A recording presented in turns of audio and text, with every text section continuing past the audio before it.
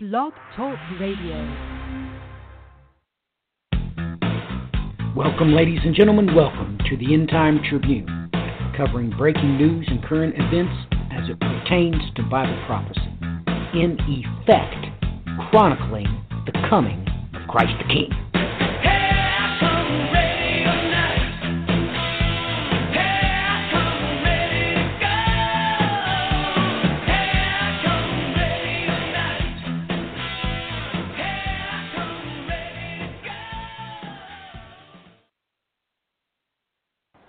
Welcome, ladies and gentlemen. Welcome to the End Time Tribune this November the 11th, 2017. It is a great privilege and an honor to be with you all here this week, ladies and gentlemen. Oh my goodness, the things that have come across our plates this week. The Saudi prince is on a witch hunt, shall we say. There are more things going on politically than I think any of us can wrap our minds around. Things are coming down the barrel that at breakneck speed. We are itching toward war. Ladies and gentlemen, you take a look at the economy. You take a look at what's going around the oil fields around the world. Ladies and gentlemen, it is time for somebody to pull that trigger. We're to that point where the entire world is just teetering. This is not getting any better. It's exponentially getting worse.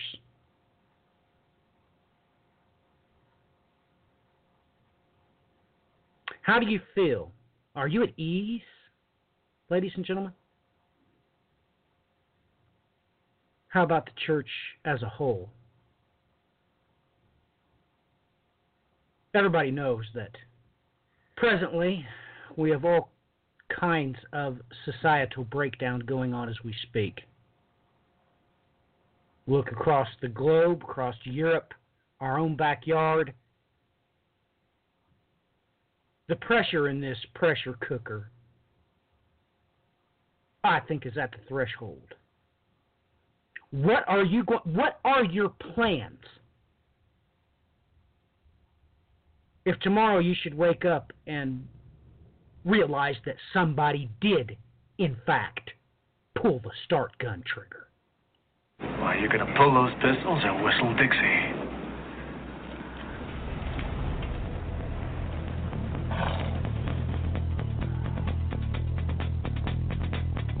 Let's ride.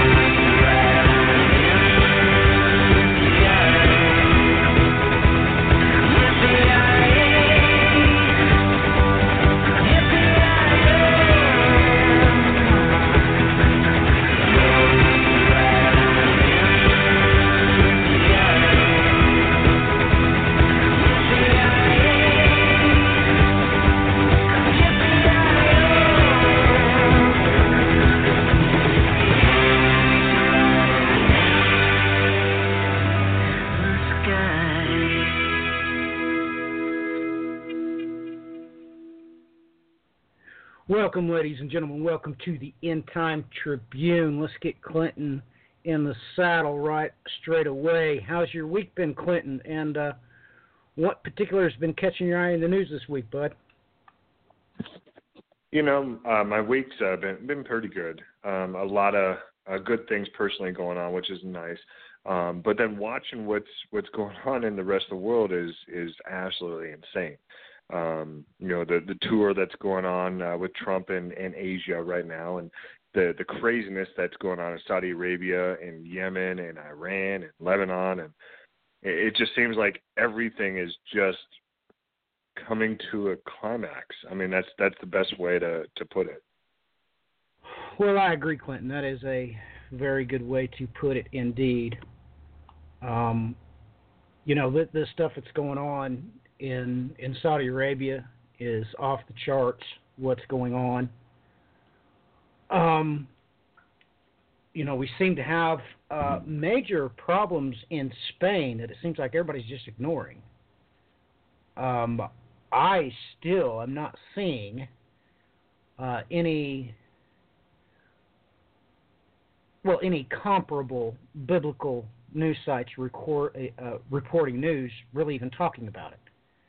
There's major distrife going on across this planet, especially in the West, that nobody seems to be grabbing a hold of. Well, Brian, how has your week went, and what particular news items have been catching your eye, bud?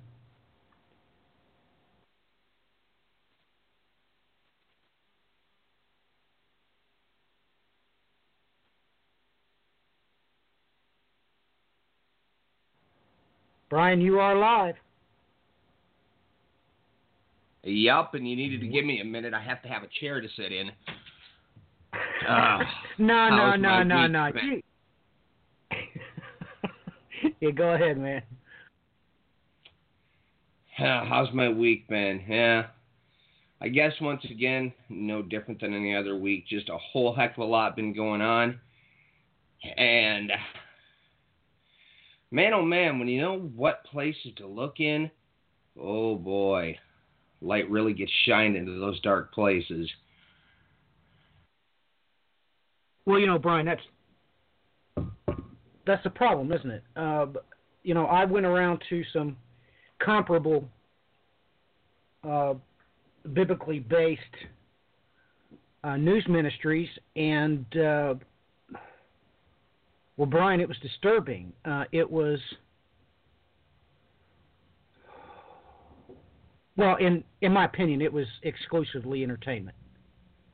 And that bothers me. Now, there was some things on a couple of them about these political arrests that's been being made, like Mr. Icon this past weekend. But largely, I'm sitting there scratching my head like, you're really reporting on actors and entertainers? And what, ladies and gentlemen, please understand this. An athlete is an entertainer. I've had problems since I was a boy, ladies and gentlemen, because even in my younger years, the nightly news was 30 minutes, right? Well, 15 minutes of that was sports. You got about, several minutes of actual news, and then, of course, the weather. But, ladies and gentlemen, surely you know that athletes are entertainers. That's entertainment. And it's bothering to me, guys. It really is. I don't know why these ministries are trying to direct everybody's attention to the sins of the entertainment industry. Of course they do what they do. I mean, of course they do. And it amazes me how people, they think God doesn't know what he's talking about. That's always bothered me. Okay? And everybody needs to understand a couple of things in the Bible. Okay? Christ commanded you to, well, in a figurative way to put it, make sure you don't hold on to more than what you need in excess. Well, he did that for a reason, because he also told you that the love of money was the root of all kinds of evil. Okay, let's just take a case in point. If I was to go give, let's say, Bry. Let's say I was going to give him $5 million. Now, I know Brian.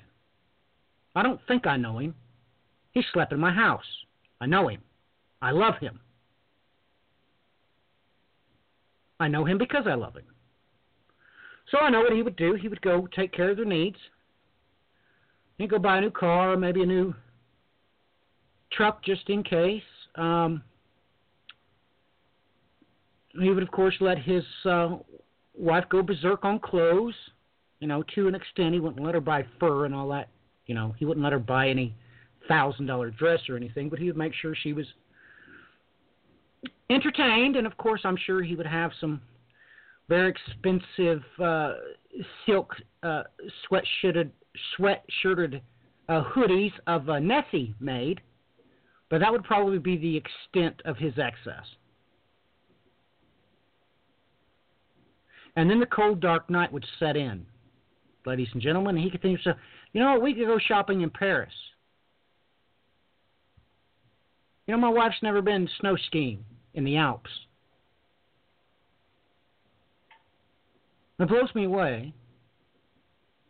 I can't figure out why Christ said everything that he said. Well, that's why. Because when you're paid that much money on a yearly basis, the night sets in. The urges for indulgences overcome you. Because literally, with that much money, you can do whatever you want. And not only that, you can do it anywhere you want. If you want to go see kangaroos, if your wife says, "Oh, I love kangaroos," well, you can take her that day. You can go get on an airplane that day, pay for the ticket to Australia. Ladies and gentlemen, you need to understand that Christ gave these commandments for a reason. He did it for your protection because, well, you're a machine. You didn't know that? You are. And naturally, these things will happen. And if you allow yourself to keep a hold of excess, I'm not saying that you can't have more than what you need. I didn't say that.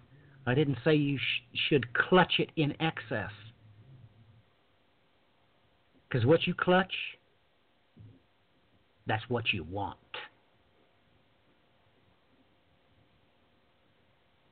So,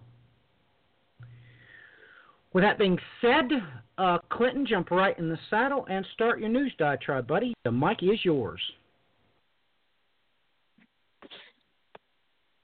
Matthew touched on one thing that is very, very relevant. I think it's becoming more and more relevant as we go through this process, and this is a process. We know the final outcome of this, but it is a process, and we are seeing it develop. Well, one of those is, why is there not any news coverage on what's going on in Spain? What's going on over as Catalonia basically kind of dissolves and the European Union dissolves. Same with, why is there no American reporting that there is 2 weeks left to come up with a deal for Brexit, or they are going to stop negotiating for the year, and stuff like that. Well, we had mentioned in numerous different broadcasts before about the war on the truth, war on information, war on the media.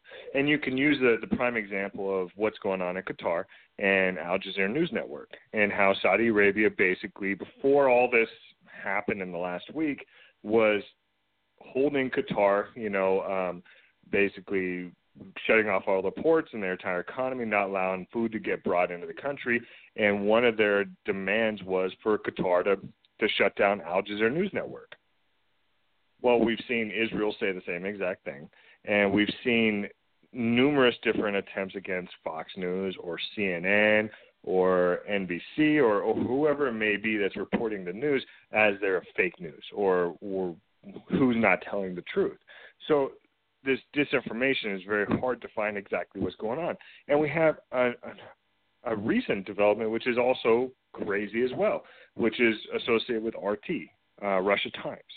I mean, you can tell from the title, Russia Times, it's a Russian company basically, but it's a news network, and they have an American branch, and they have Americans that are reporters for RT. There's been an interesting development because Washington will apply its Foreign Agents Registration Act to RT America. The channel announced. The Department of Justice has given the broadcaster until Monday to register as a foreign agent. Otherwise, the channel's head faces arrest and the accounts could be frozen. So basically, RT has to register with the United States government as a foreign agent. Otherwise, the head of the news network goes to prison and gets fined, and all of his bank assets are frozen.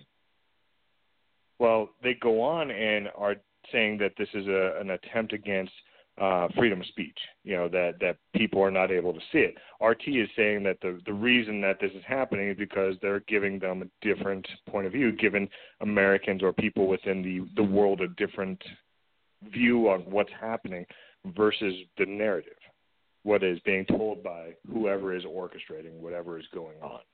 So for a news agency to come out and say that as they're being attacked by the Washington government is very interesting and unique. Well, the worst developments of it, though, is the Russian government came out and also said that if the United States does do these actions against RT, that they will have reciprocal actions against American broadcasters in Russia.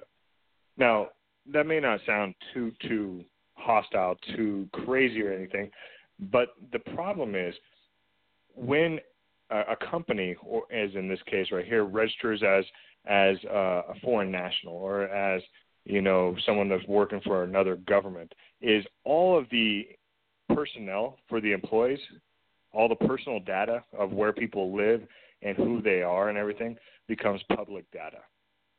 So everyone that works for RT in the United States, that works for Russia Times, that just registered as a foreign government official or whatever it may be, the public information gets released to everyone else.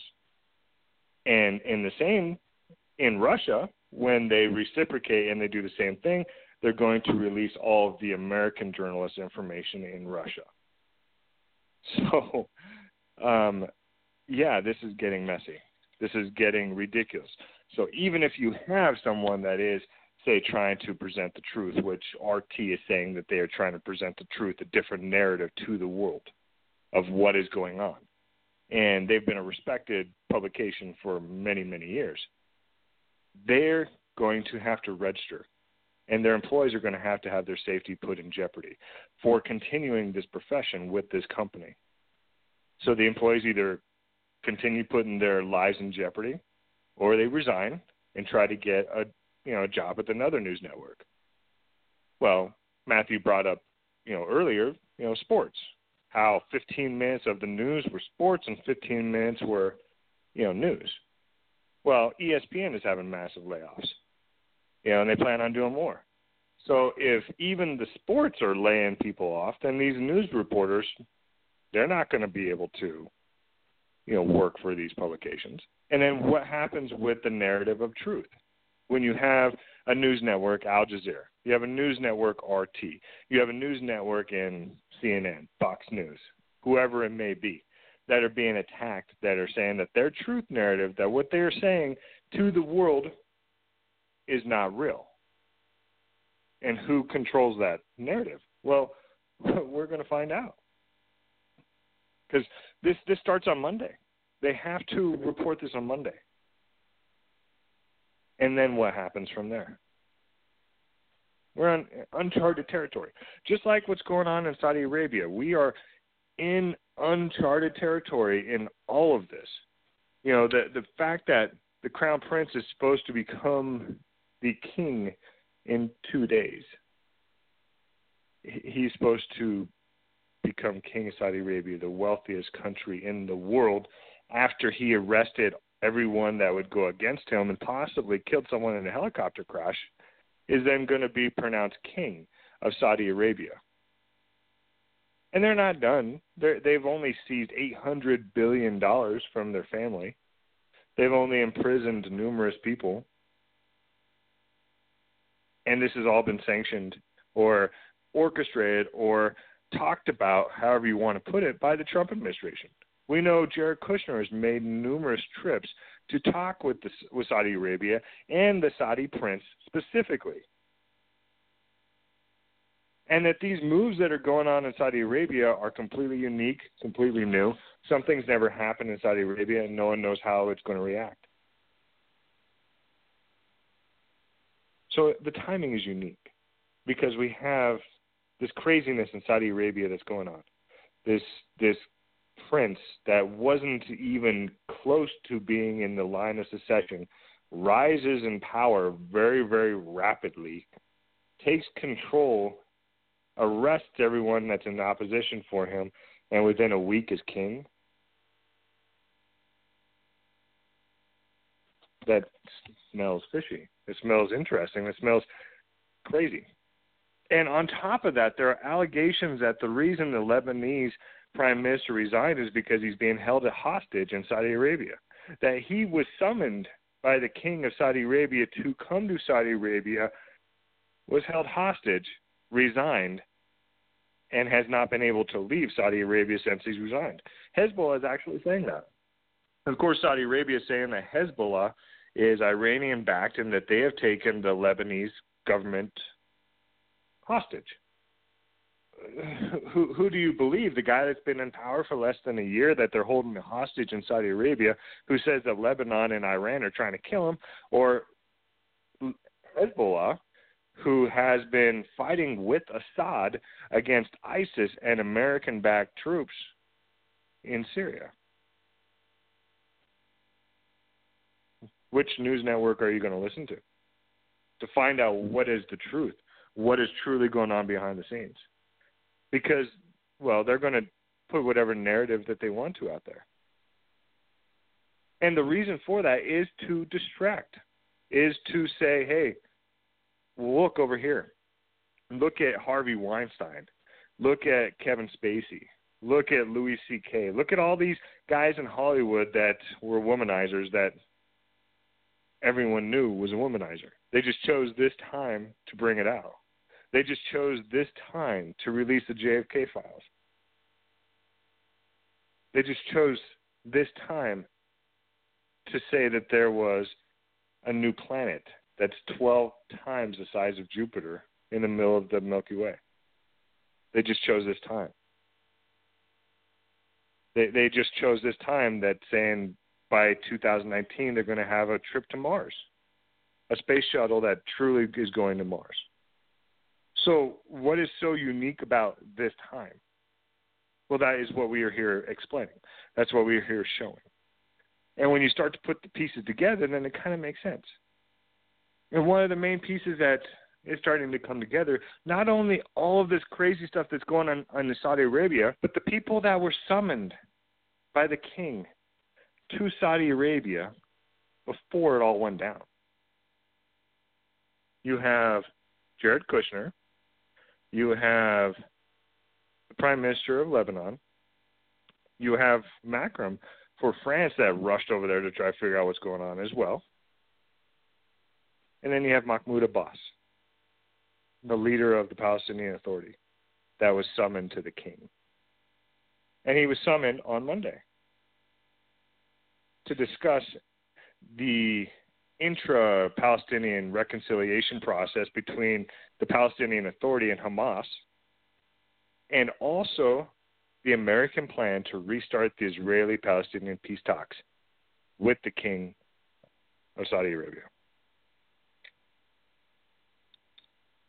So Abbas went to the king of Saudi Arabia, sat there and met with him while all this is going down, and briefed the king on the fact that Hamas is planning on giving control of Gaza Strip over to the Palestinian Authority on December 1st. Hamas has already given control of the border crossings to the Palestinian Authority last week. So for those of you that don't know, Hamas has been in control for a long time. The Palestinian Authority recently gave control to Abbas again after he lost it.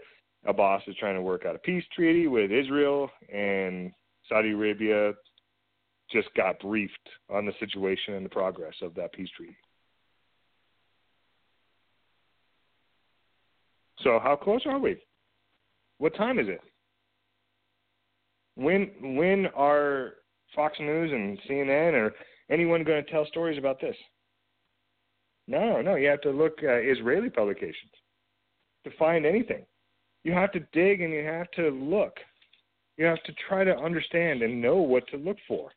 And if you haven't been versed in trying to understand this, you better be, because the truth is being harder to find.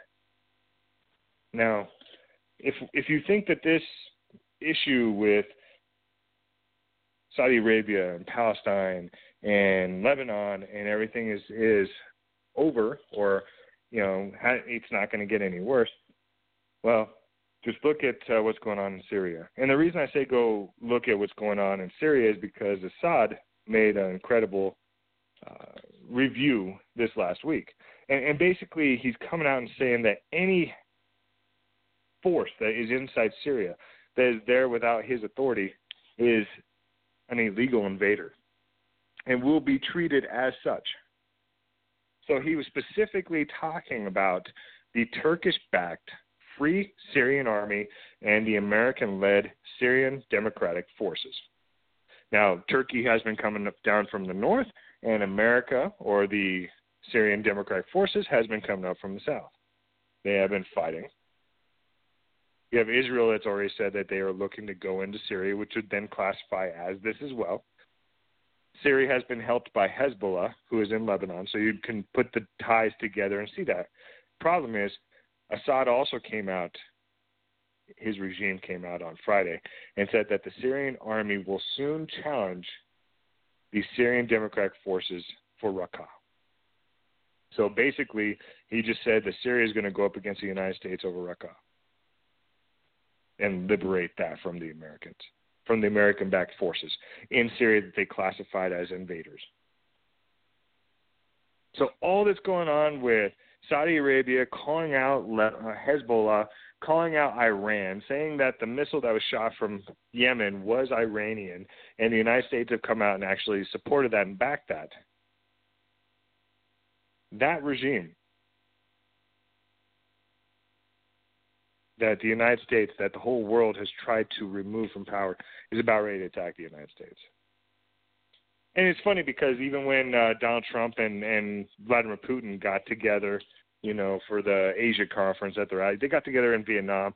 If anyone sees the video, they're smiling, they're happy. Two guys that seem to be about ready to go to war are pretty chummy, pretty amazing. And they told the press that they plan on talking about North Korea, but turns out they talked about Syria. They didn't talk about North Korea because, well, that's already done. That the plan's already in motion for North Korea. Yeah. If you understand what Trump is doing, he just made a tour throughout Asia. And what did he do? He visited Japan, sold a whole bunch of weapons. I think it was $4 billion worth of weapons to a country that in their constitution cannot attack anyone until after they've been attacked. Then he went to South Korea, and he sold $8 billion worth of weapons to South Korea, while the whole time talking about how North Korea cannot stand, to the point that the North Korean leader came out saying that Donald Trump is begging for a nuclear war because of what he said in South Korea. Then Donald Trump goes to China and makes a massive deal to sell them food. Pork, beef, to sell them food. So why would that fit into it? He's arming Japan. He's arming South Korea, but he sells food to China. You can say, well, he doesn't want to arm China because we're not necessarily friends with China. Well, then why give him food? Unless you look at what is right on the border of North Korea and China. The camps that have been made, the refugee centers that China created. And they started working on these a couple of years ago. I remember seeing the article on it, where they made these refugee camps right outside North Korea because they knew that the time would come when an invasion would happen in North Korea and those people would flood and there would be massive refugees that come into China and they needed a place to put them. Now they have a way to feed them. Trump is finishing his visit. He just talked to Putin in Vietnam, and then he leaves. And as he leaves, what goes on? A joint military drill between the United States and South Korea that contains 3 aircraft carriers as he leaves. Is he, and I mean is the President of the United States, this proud, this prideful to make a tour in a portion of the nation, and as soon as he leaves, to wage war, to attack and invade? And I mean invade because the Pentagon has said that the only way that North Korea's nukes can be ensured is if there is a ground invasion. So invade North Korea. That's their plan. That is what they may be doing here now, if this drill is legit. So where are you going to listen to that? We're losing our ability to understand what is truly going on. And it's because our society is changing in a way that we can't even fathom. None of us can envision what is happening. We can try to put it down on paper. We can try to explain it. But realistically, we just know that a lot of crazy stuff is going to happen, and a lot of people are going to die, unfortunately. Individual tiny little buildups of it, how those little pieces come together, that's the amazing part to see, the workings of God as he does this. And he puts the little pieces together. And that's what's incredible to see. And one of those little pieces is just a little tidbit that the CEO of Deutsche Bank, said about robots, automation, about his employees. So this is a bank, a bank that handles money that you would think would need to have lots of employees. Well, he came out and says that robots could possibly replace half of the 97,000 employees that work for Deutsche Bank. Now, Oxford has come out and said the same exact thing. They said 47% of U.S. jobs will be replaced by robots, automated technology, artificial intelligence within the next 20 years. And that displacement has already started to happen. So they anticipate this happening gradual. That our world is going to change in a gradual manner over the next 20 years, which isn't really gradual considering that half of the population of the United States is going to be out of work,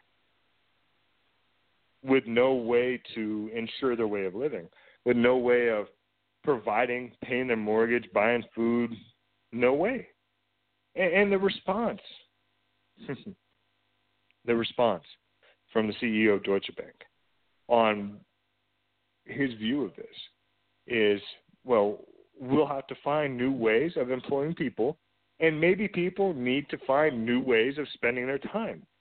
And then he goes on and says, the truthful answer is we won't need as many people.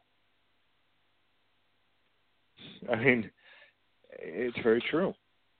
This world that we're transitioning into, this world that we're changing into, this new order, as you can call it, is not going to require as many people. If everything is automated, if everything is run by robots, you don't need all us worthless eaters, all of us people on the bottom that have to toil with our hands. You have robots that can do that. You have robots that can flip the burgers. You have robots that can, charge the car. You have robots, whatever it may be. They're not going to necessarily need us. And so what does that do to us? Like, how does that stem? How do we evolve out of this? And part of that is not only going to be the second half of his answer, which is there's too many people, which the best way to depopulate portions of the earth is war. Plain and simple. And if you are going to have a society that everyone has superhuman abilities, has the ability to travel everywhere, has luxury on a level that the world has never seen, you really only want to share that with people that you like or that you are on the same social spectrum with. So you strategically eliminate certain people. That's just typically how it would work. I mean, it wouldn't make sense to sit there and just go into an entire country and wipe everyone out. I mean, that wouldn't make sense to do anything like that, except for we might actually be doing that. But what they plan on doing with the rest of us is they're looking for a new identification system. They're saying that the way that they are tracking us now through the use of Social Security numbers is no longer valid. And part of the reason for that is because of the Equifax hack and a bunch of other hacks that have happened is, because of identity theft, Social Security numbers are not necessarily a good way of securing data or, helping people with loans and stuff like that. So they're working on a new spectrum. And actually, the Trump administration is also interested in abandoning the Social Security number in favor of a more secure, more digital form of identification, stating that the form of ID has outlived its usefulness. So this is something that the Trump administration is truly looking into changing. And the model that is kind of like catching everyone's eye, that everyone's looking at as the model that they really like is Brazil's model. And in Brazil's model is they basically use a digital signature. And it kind of works like a written signature. So from my understanding, it's kind of like the new iPhone that you unlock it with your face, a digital signature. And then that way, that is how you would be identified. That would be your new driver's license, your new identification code would be something kind of like a digital signature. They don't go into much detail about it. But the interesting thing about it is in Brazil that those identification accounts, you have to renew them every 3 years, and they can be revoked at any time. So basically, if your citizenship is digital and you don't play along, they can revoke your citizenship at any time. That's kind of the model that Brazil has, that they're working on. And the United States knows that this is a project that they want to work on, possibly, and I would assume here in the next 2 years. So watch that. The last little thing before I hand it back over to Matthew is what happened in Texas is horrible. None of us ever wish that upon anyone, any Christian to be at church and to have someone shoot 400 rounds inside of a little church. No one ever wants to hear that news. No one ever wants to see it, but it happened. And it's disgusting. And it's opening up massive debates. It's opening up massive wounds in this nation. And guys, be careful, protect yourselves. And I don't mean protect yourselves like go get a gun. I mean protect yourself spiritually. Because carrying a gun, shooting back, I don't necessarily think that is the route to go. So everyone just be humble and try to help everyone through as best we can. But I'll hand it back over to you, Matthew. Well, that certainly is true. We're certainly not telling everybody to go buy guns and go to church. Brian and I just had a historical discussion about that very thing. earlier this week. Also bring to mind him talking about they're going to do this to the reporters. Well, it's extortion, ladies and gentlemen. Once this happens, of course, the respective governments that does this to the news agencies, you will no longer be able to trust anything that comes out of their mouth.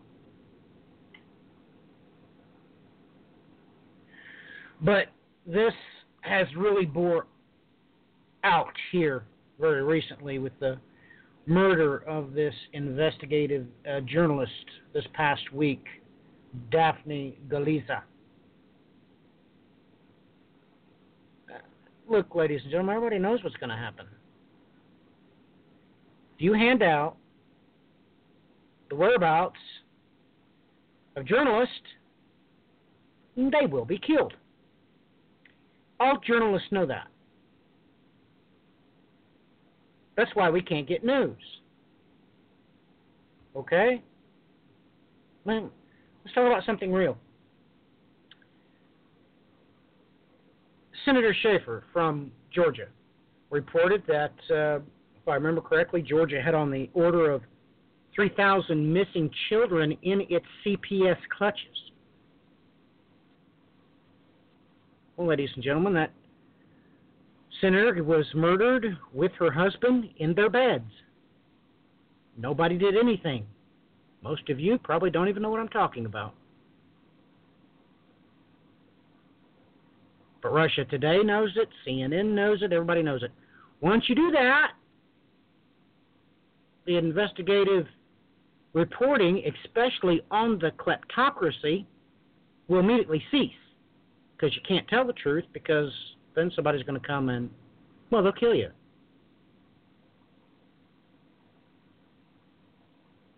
Everybody knows that. So,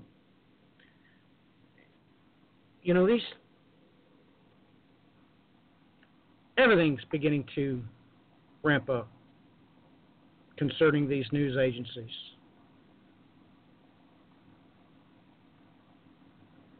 I mean, you know what amazes me? Does anybody know what the Senate and Congress voted on last? Of course you don't. You have no idea. Just like NAFTA and GATT. Remember Farm Aid back in the 80s? You know why that happened? I'll tell you why it happened, because nobody reported on it. So the thousands of farmers had no idea we were getting ready to import what they were growing, put them out of business, so the bankers and the barons could roll right through it and own everything.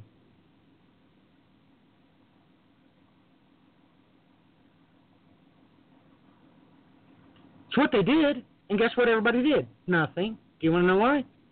Farmers couldn't do anything, because by the time they found out about it, they didn't have any money.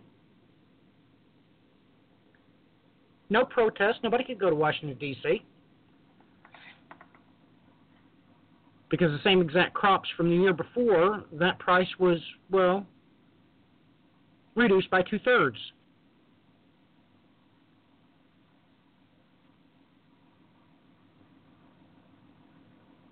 I mean, it really happened. Look up John Cougar Mellencamp. I think it was 1986, and his farm aid deal. It was too late. Just like Detroit, Michigan. You know when they found out, don't you? Well after they had already passed the laws, shut everything down.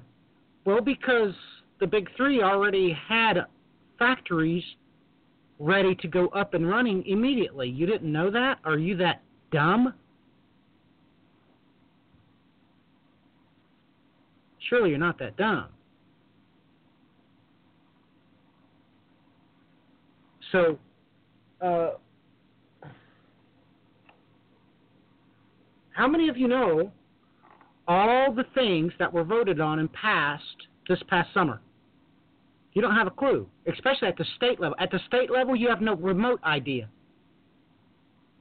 I mean, I got a kick out of a buddy from mine from South Dakota. I informed him that, by the way, one of the highest-ranking Democrats is from South Dakota. He looked at me like I was crazy.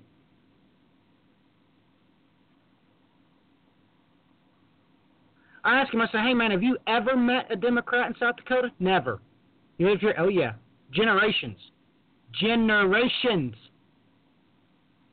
And he was stumped. He didn't believe me. He had to go look it up. He come back the next day shocked. There's no Democrats in South Dakota. Oh, my goodness. But that's not what was really sad. What's really sad is he thought that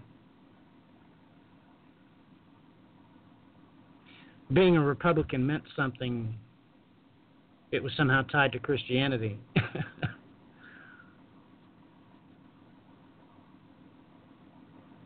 Ladies and gentlemen, this has been a kleptocracy for some time. And you're actually quite stupid if you don't know that. And if you voted for anybody, you voted for the kleptocracy. I mean, surely you know that. You know what's funny, though? Russians will be able to tell you that. And, Russians aren't like us. They're kind of sick of it.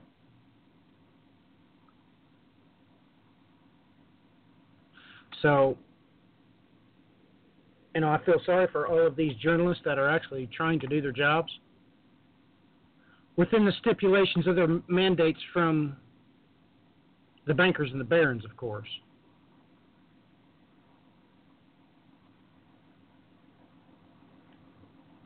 I mean, I'm sure this in some way, shape and form implements my good buddy Pepe Escobar. Matter of fact, it wouldn't surprise me if he's already relocating. Pepe don't have a dimmer switch, ladies and gentlemen. He calls it like he sees it, pulls his pistols blazing for glory.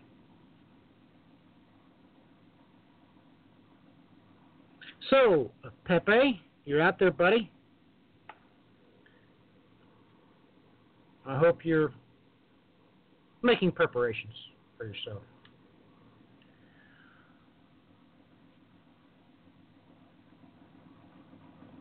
I mean, let's remind everybody about what's happening in Greece right now. Realize it hasn't changed. Okay, let me make sure you all understand this. If you had $2 million in retirement in Greece, right now, guess how many euros you can withdraw a day? Let's get Clinton back on here asking that question. Clinton, has the situation changed in Greece, or are they still only allowed to withdraw, I think it's 50 or 60 euros a day? Has that changed? Do you know of? I'm not sure if it's changed or not. I'm pretty confident it has, but they're definitely not where they should be. Not where and they will never go back to where they were. Is that the correct appraisal of the situation, Clinton? Yeah, once you open Pandora's box, you can never go back.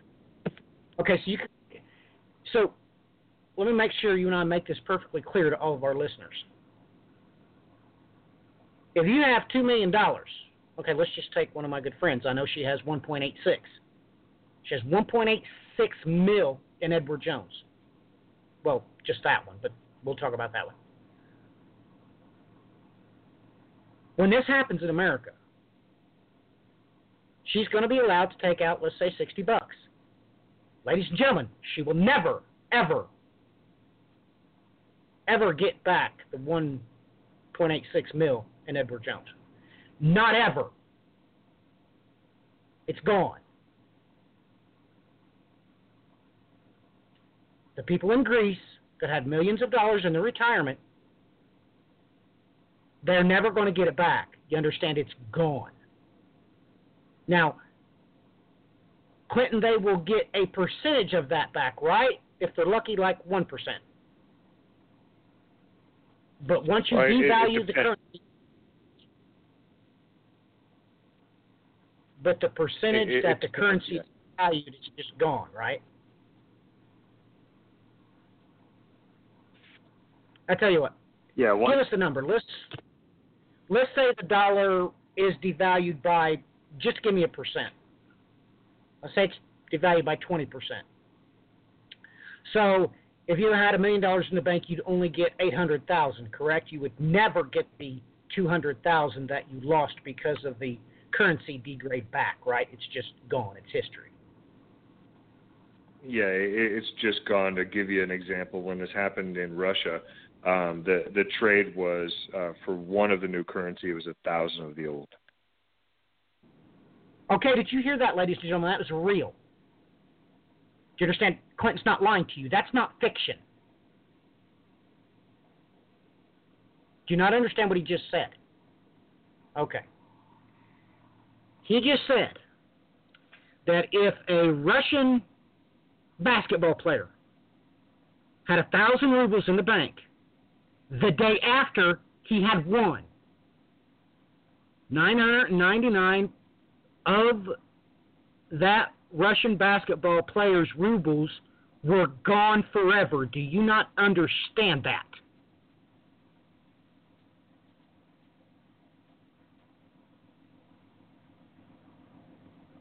Now this is, ladies and gentlemen, you do understand there's Christians in Greece, right? Matter of fact, ladies and gentlemen, most of the people that this happened to that were retired or near retirement, I hate to rain on your party, but if they were from Greece, most of them were Christians. You do understand that, correct? Let's talk about, here of lately Clinton has brought up Venezuela quite a lot. Do you know the percentage of the population of Venezuelans that were Christians? It basically, ladies and gentlemen, it basically happened to Christians. And somehow you think you're immune. You really think you're immune. Some of you really have already, a year ahead, you call yourselves Christians and you go to church every Sunday. You've actually already paid for tickets to next year's Indy 500 and the Super Bowl, haven't you?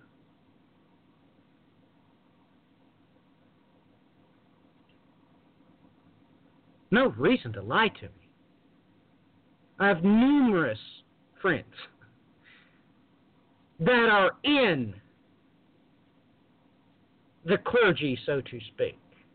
Many of these people are on church boards. They're the church secretary, Sunday school superintendent. They've already got their tickets paid for next year's cruise because the whole church goes on a cruise so they can claim it off on taxes and lie. They'll say it's for a church conference.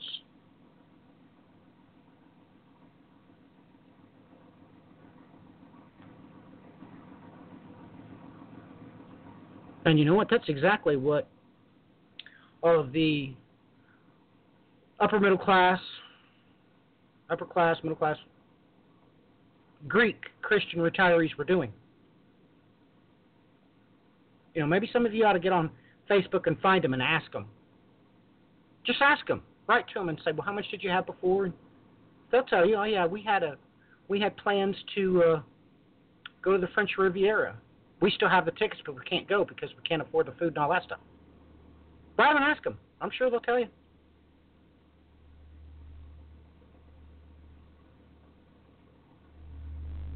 Man, I wish I was joking with you, but I'm not.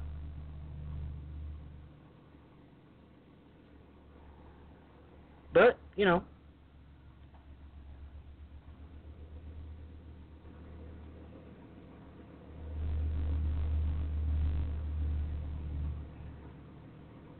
I mean, you only have what you have because God says so. That's it. And the people of Greece that were in the upper echelons of society, or so they thought, they'll be more than happy to tell you that right now. You have what you have only because God says so. He can flip a switch, snap his fingers, and poof, it's gone. He don't ask your permission, ladies and gentlemen.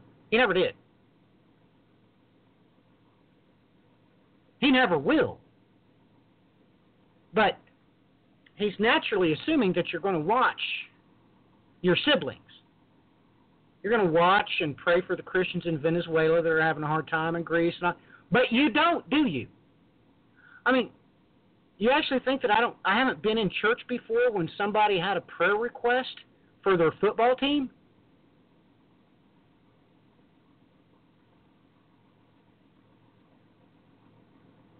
You actually think I haven't been there and witnessed? Do people stand up and have a prayer request for the pitcher of their baseball team?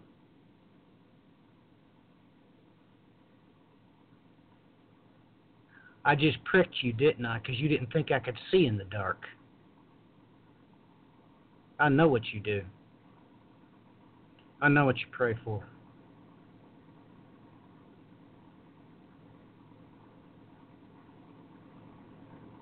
And it's never for anything that God cares about.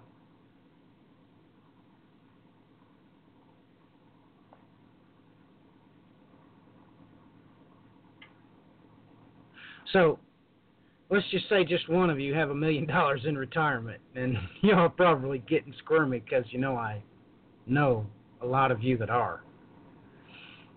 So, you actually think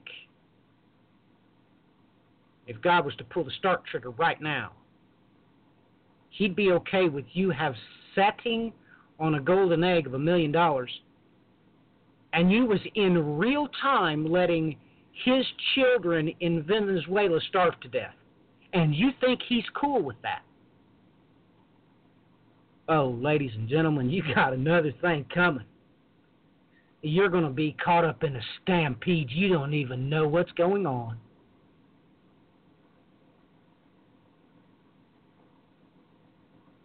I mean, look, I'm not trying to be judgmental to you.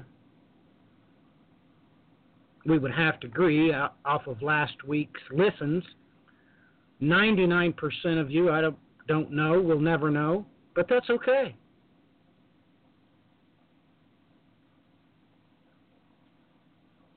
Do you actually think God is good with your 401k, with you knowing full well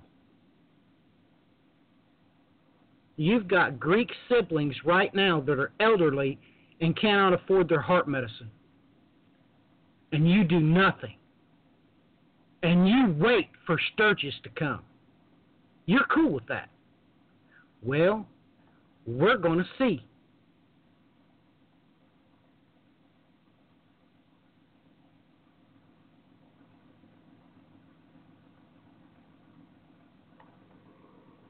So, with that in mind, on to better and bigger things. We're going to take a break. It's the top of the hour, and of course, our break this week is provided to us by Reawaken Hymns. I strongly suggest that you utilize this resource. By the way, this is a resource from the Holy Spirit. I suggest you utilize it. You are listening to the End Time Tribune.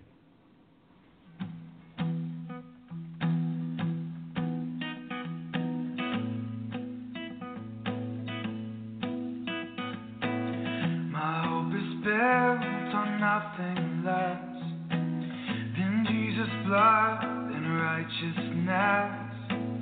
I dare not trust the sweetest frame, but only trust in Jesus' name.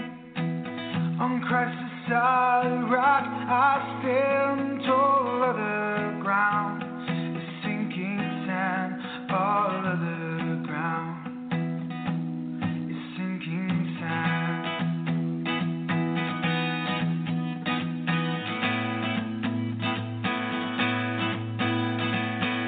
His oath is covenant, His blood puts me in the whelming flood.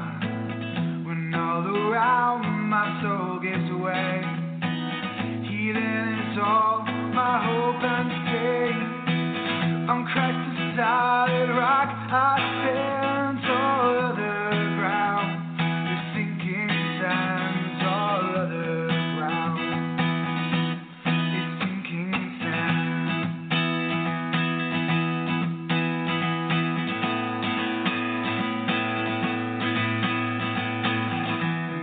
shall come with trumpet sound.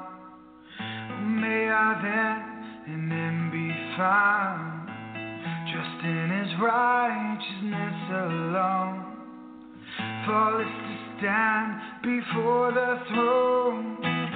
On Christ the solid rock I stand, all other ground is sinking sand, all other ground is sinking sand.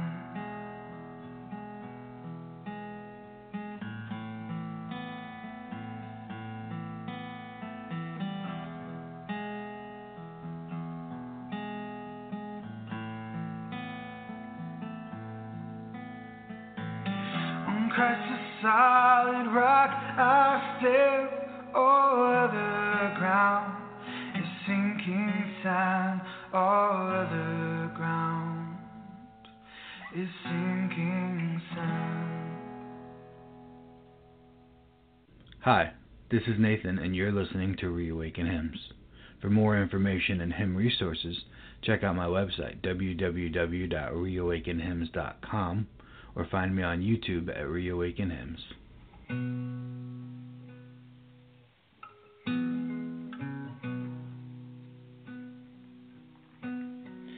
Blessed assurance, Jesus is mine. Oh, what a foretaste of glory divine, heir of salvation, purchase of God, born of his Spirit, washed in his blood. This is my story, this is my song, praising my Savior all the day long. This is my story, this is my song, praising my Savior all the day long.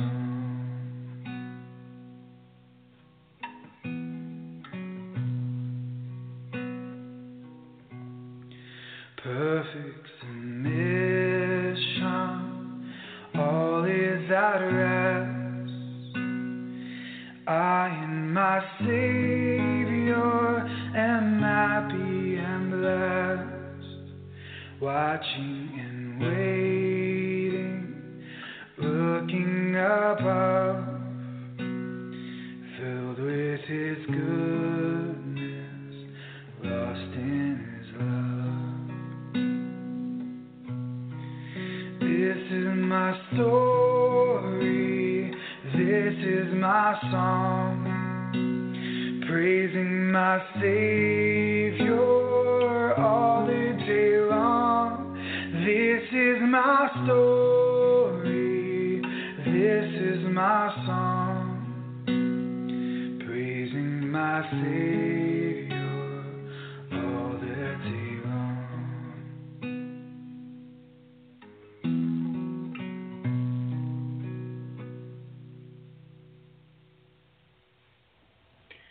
Welcome back, ladies and gentlemen. Welcome back to the End Time Tribune. That is good stuff right there. That's good stuff. Wow, that's good stuff. My thanks go out to Nate. You do a wondrous thing. I can do many things, to be sure, but that's just one thing I can't do, and I certainly appreciate you stepping up to the plate and filling in my lack. Well, Brian, jump on here with your question and comments about either what Clinton had to say or what I had to say, and then just go ahead and start into your news diatribe, bud.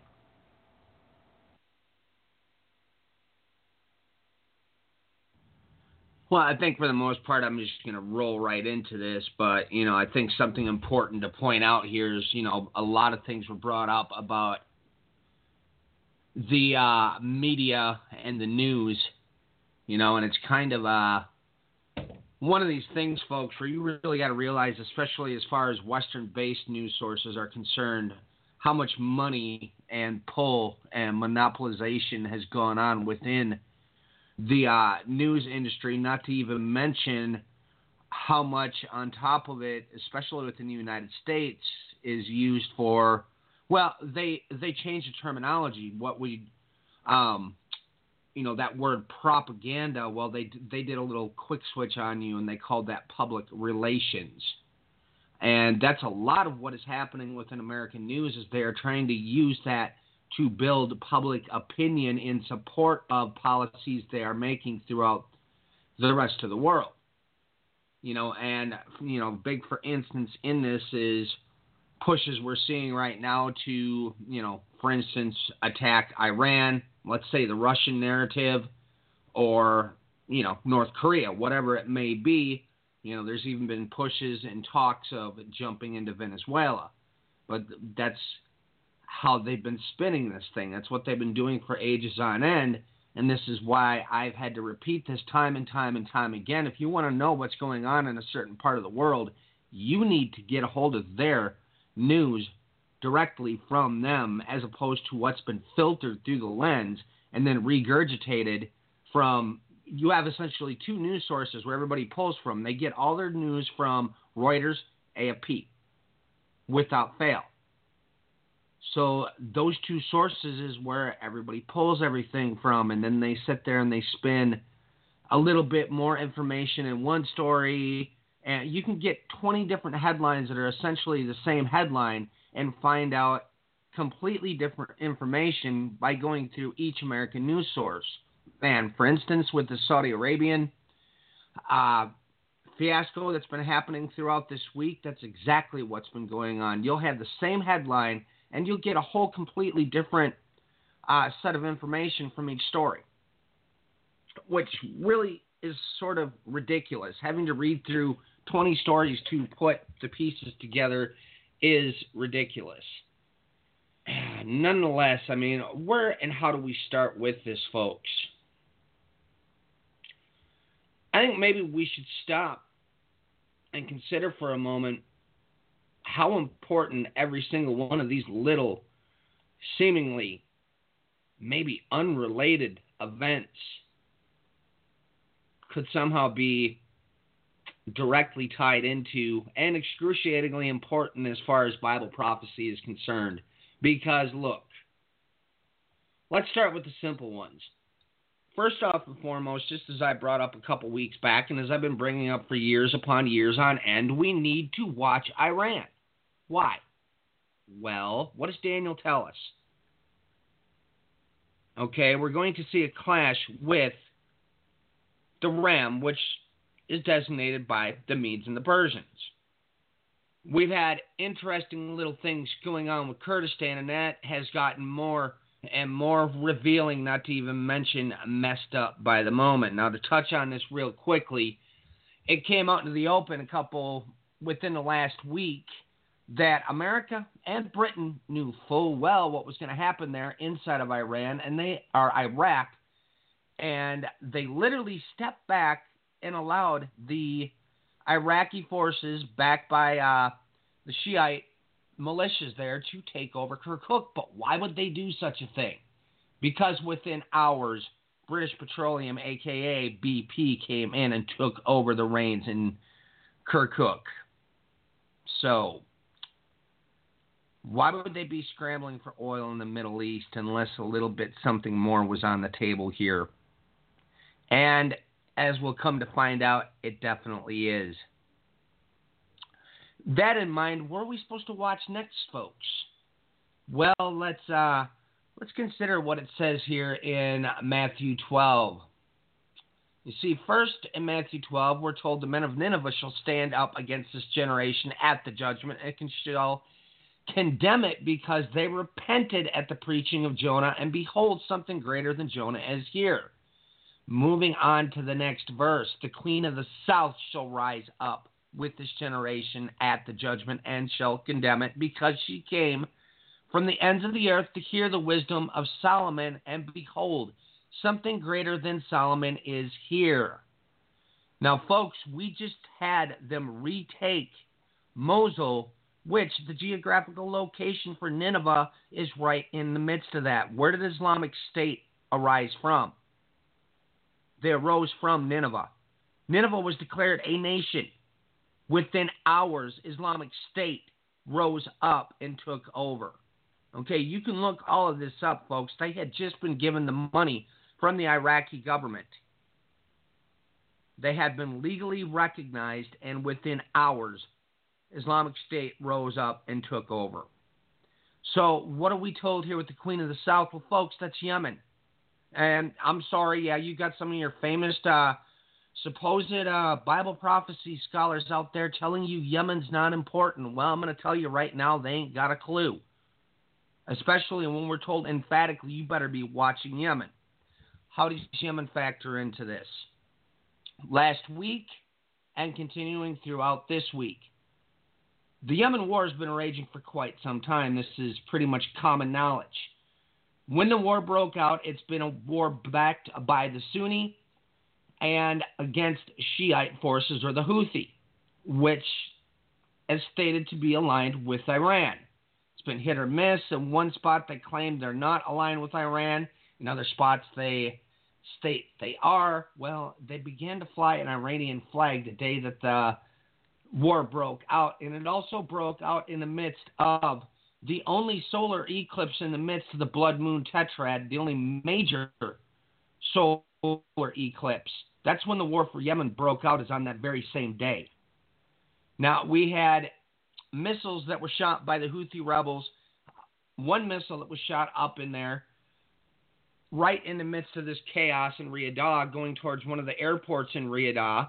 And, of course, they turned around and immediately stated that those were Iranian missiles, even though there's many scratching their heads going, well, wait a minute, there's a blockade on Yemen. How could they get Iranian missiles in there? Well, that's, always things don't add up. When they don't add up, maybe you should ask some questions.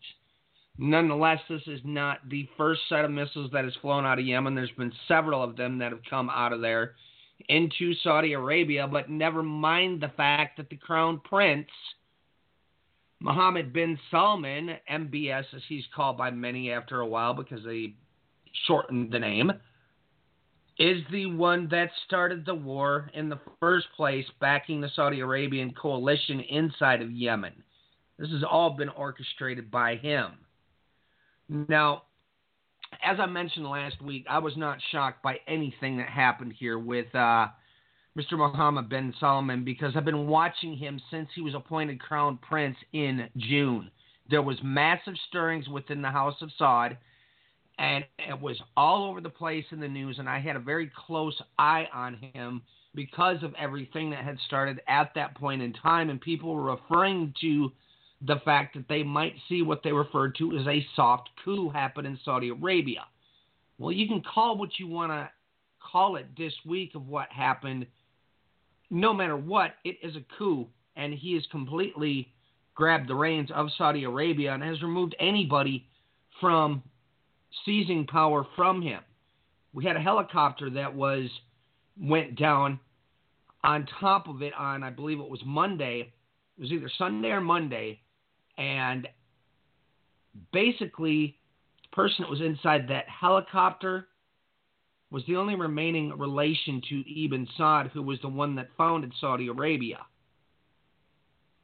It was a little suspicious. There hasn't been much information that has come forward as to what caused this helicopter crash, but I don't know. In light of everything else that's happened, I don't think it's too much to sort of put two and two together and realize, wait a minute, something's not right here. Now, it sort of disturbed me and bothered me the fact that I knew about this earlier last week and didn't even seem to catch it until news stories started to release concerning this fact. Last week it was announced that Jared Kushner had went to Saudi Arabia and set up a meeting with the Crown Prince and several others within Saudi Arabia, and you had in there Jason Greenblatt and Dina Powell all at the same time. It is reported that the leader of Lebanon had been called forth to those meetings 2 separate times.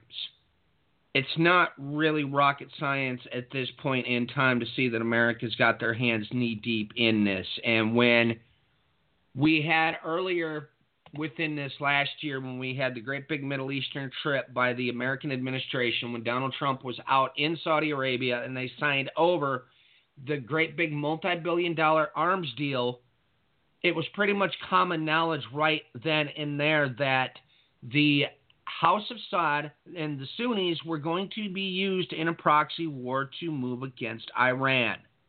This is exactly what they're doing. None of this should be surprising anybody at this point. Same thing is going on. Clinton mentioned this earlier. There's rumors that Harari, the leader of Lebanon, has been kidnapped. Nobody's seen him whatsoever since the point that he made this announcement from Riyadh. Not one person has seen him. I tend to wonder what in the world is going on here, and as time moves forward here, we're going to have to see what happens. But, I mean, how in the world does all this manage to tie into Bible prophecy? Well, folks, do yourself a favor. Go into your search engine, or for those of you at home with your regular paper, if you've got some sort of concordance, pull up Lebanon. And you can start wherever you'd like, but it really gets quite interesting when you move in, starting from Isaiah, and start going through all the prophetic books, because you're going to find out certain areas all tie in hand with this. You're going to continually see Lebanon's brought up, Assyria's brought up together with it. You have Egypt mentioned, and then lo and behold, for some reason, you have Eden brought up, and then the cherry on top of the cake is when Ephraim is brought into the equation. Eden brought up. Well, I went to great lengths showing everybody the fact that if you're going to be looking for Eden, you better be looking to Pakistan. Matter of fact, I brought up Ephraim. Now, I know some of the infamous folks out there like to run around and claim that Ephraim is Britain in the United States. Well, no, folks, that's not even remotely close to reality, and just go take a look at genetics if you don't believe me. They know for a fact that within the Pashtun tribes within Pakistan and Afghanistan, which some of them are involved with the Taliban, are indeed descended from Ephraim, and there's been great lengths of work that has gone through and even has correlated within their belief systems, within various customs, that they still have Jewish belief systems involved with them. So it's pretty much in that part of the world, it's common knowledge that Ephraim is out there in Pakistan. Well, lo and behold, you end up finding out, let's see if I can find this one here. Story just was popped out today here. Let me get rid of these. Oh, and I brought up Egypt. Let me mention this here. The Egypt's FM is to start an Arab tour amidst the Lebanon crisis, and he's going to be out meeting with Jordan, Kuwait, Bahrain, Oman, United Arab Emirates, and Saudi Arabia. And let's see here. That's what it was. Bahrain as well was hit by an attack last night, where once again the fingers have been pointed at Iranian terrorists. Now, is this the... Well, basically it was released today that it's already looking as if province within Pakistan is going to be used for a proxy war against Iran. And the same article goes in and it points out the MEK, which is the group that's in Iraq that was also tied in with the coup within 1979 with Ayatollah Khomeini. They have been the ones that have been leaking the continual information back to the United States, stating that Iran has been in the midst of building nuclear weapons.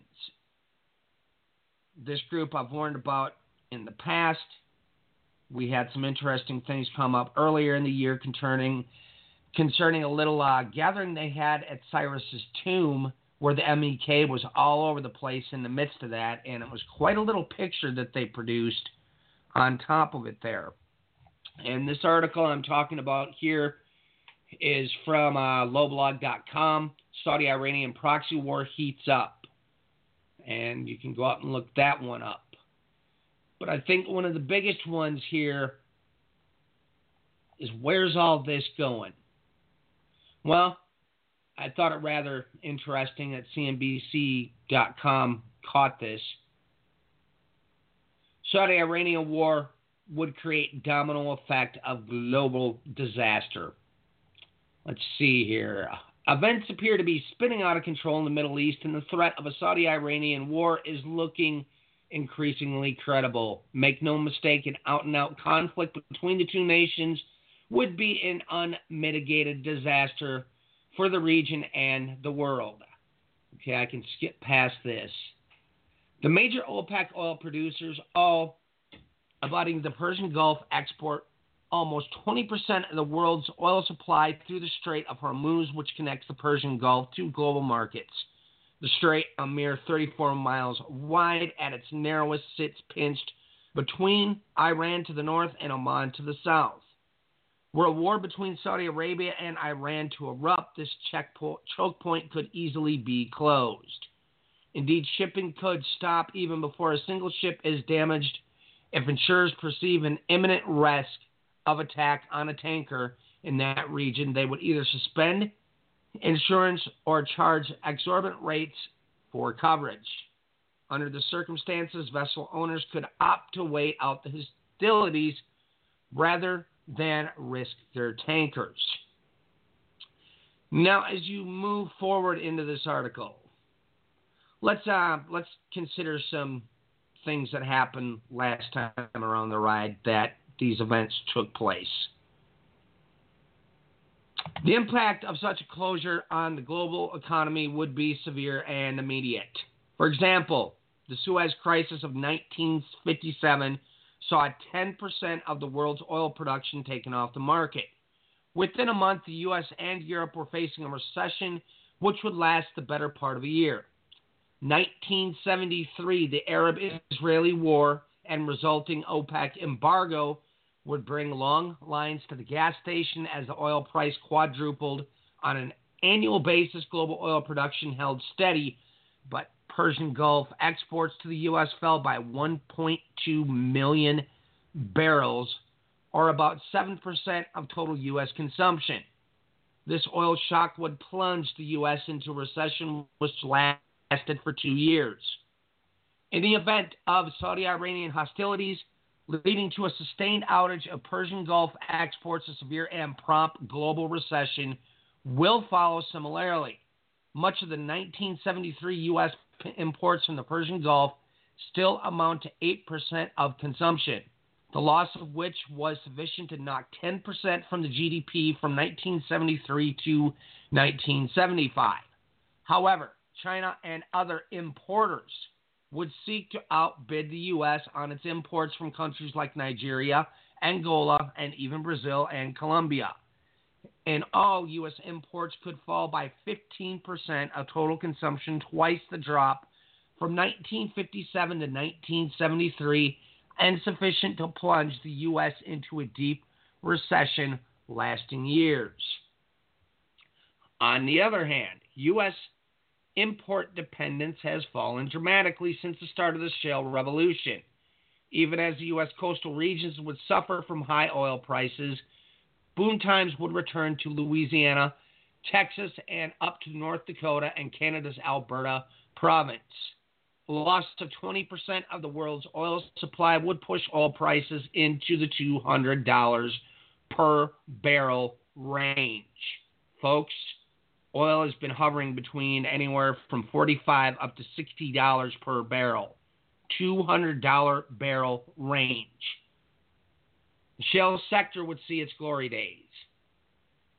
Those countries without material oil production would suffer the most, notably Europe, East Asia, Japan, and South Korea. China's situation would be dire. In the last few years, Chinese import dependence has become acute. Oil imports cover more than 3/4 of total Chinese consumption, and half of China's imports originate in the Persian Gulf. Closure of the Strait of Hormuz would not only put China into a recession, but given the high degree of financialization of the economy, could create a wider societal political crisis. The reaction of the Chinese government is difficult to anticipate, but China would certainly bring maximal pressure on the U.S. and Persian Gulf countries to end the conflict by whatever means. The ultimate takeaway for China would be the necessity to build at all speed a global military and diplomatic presence capable of projecting force to influence events in the Middle East and, if necessary, to displace the U.S. in the region. All right, I think I can stop just right there, folks. Do you understand where this can lead? The amount of inflation that would be caused just by this act alone would be incredible. Never mind the fact that, tactically speaking, the U.S. now has the entire world in a stranglehold. 3 United States leaders in Saudi Arabia previous to everything that just took place there.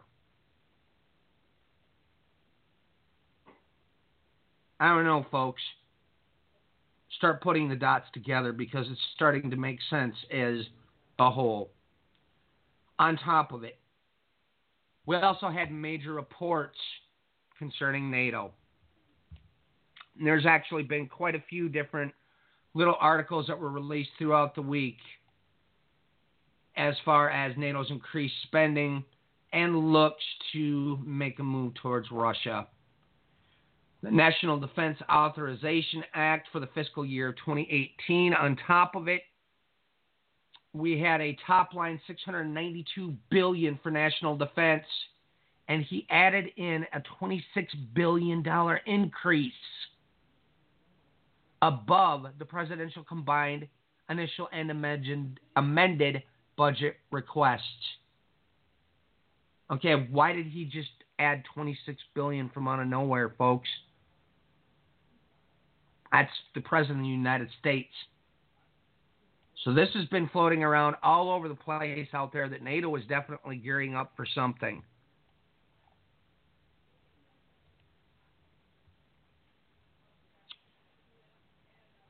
And earlier in the week, on top of it, tying in with this, Saudi Arabia, Kuwait tells their citizens to leave Lebanon. We also had Bahrain and a few of the other areas as well told their citizens to get out of that region. And I covered all those. I think that's... Oh, here's a big one. This was reported earlier in the week as well from a BBC report. Iran is building a permanent military base in Syria. And we basically, according to the BBC report, the base is situated at a site used by the Syrian army near El-Qaswa, 8 miles south of Damascus and 30 miles from the Israeli border.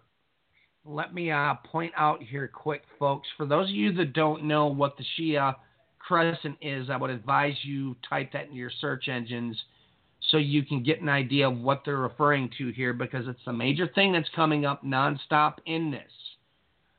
What is the Shia Crescent? Well, going from Bahrain into Iran, all the way through Iraq, into Syria, straight into Lebanon, right down to the border of Israel. This is what Israel has been up in arms about.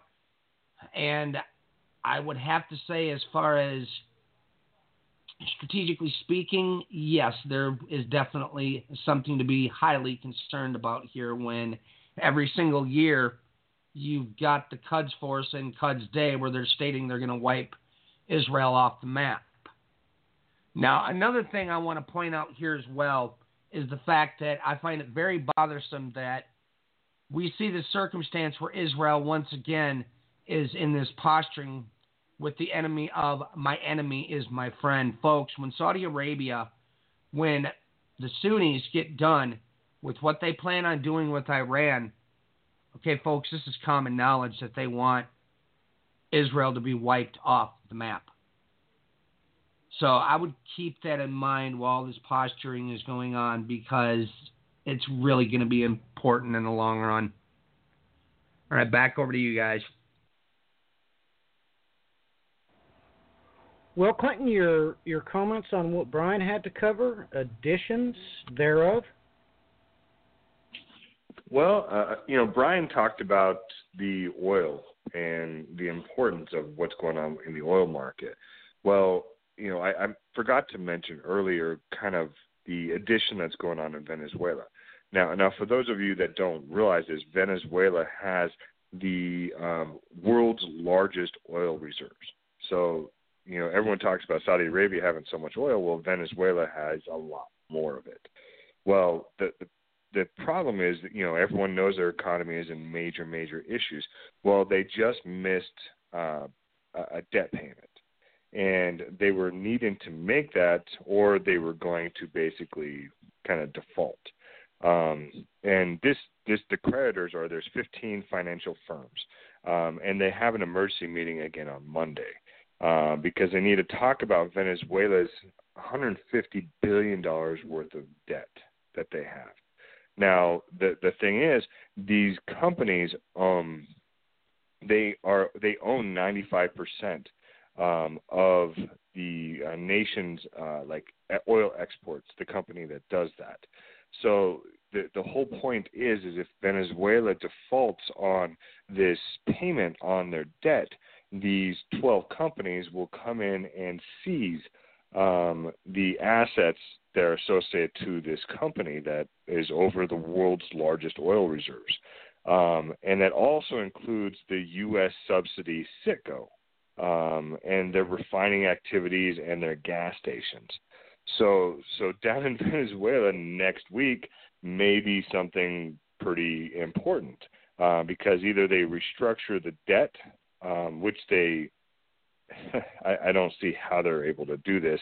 They only have $10 billion worth of currency, and they owe $150 billion.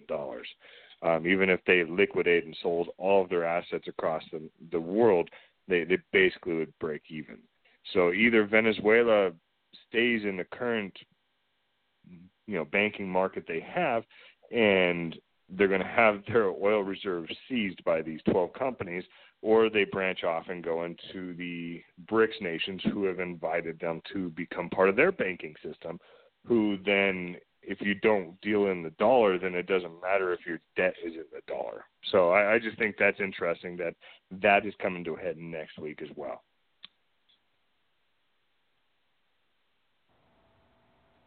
Yeah, I agree. That is pretty interesting that all that is, well, it's like everything is coming to a head. It's just nobody's paying attention.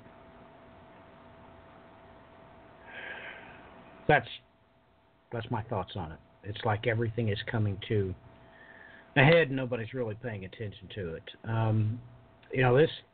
This really got me. I didn't hear anybody really report it on it, but there's been a radioactive cloud detected over Europe, and the French Institute for Nuclear Safety detected it. They found traces of it in Germany, Austria, Italy, and Switzerland. And it points to an incident somewhere south of the Ural Mountains. So you're talking Russia, Kazakhstan, and yet nobody knows what happened. Now, there's no way possible there was any type of nuclear accident or incident and nobody knew about it. Unless all of the reporters were afraid to report on it. Now, that's a fact.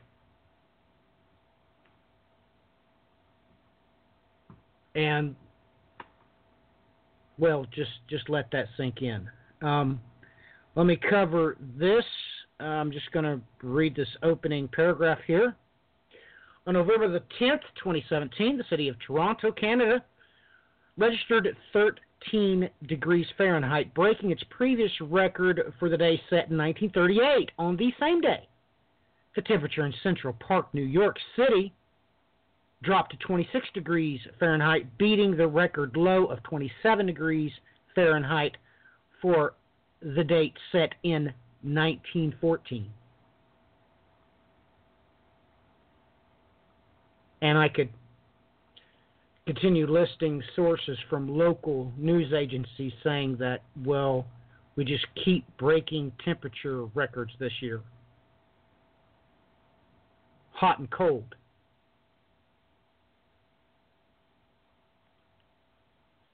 We've obviously got some serious problems with Jupiter. I mean, ladies and gentlemen, it's been discovered as of late that the northern and southern electromagnetic pulses from out of the poles of Jupiter are not doing so in synchronicity. The southern hemisphere pulses at a rate of about 11 minutes, and the northern pulses are just random. And if that don't make you nervous, I don't know what would, because, well, once again, that's proof that something, well, ladies and gentlemen, it's proof that you need to be concerned about what's going on in the world around you. You know, Brian and I shared with everybody back in 2010 or 2011 that the interstellar wind's no longer coming from the galactic center. It's moved north across the ecliptic into Ophiuchus, the sign of the restrainer. That should have you worried. I mean, that could only happen via one cause. The course has been altered. It is coming to us via an arc instead of a direct shot. Now, God just wouldn't do that for any flippant reason. I mean, ladies and gentlemen, there is no known cause for what could alter the origin of the interstellar wind.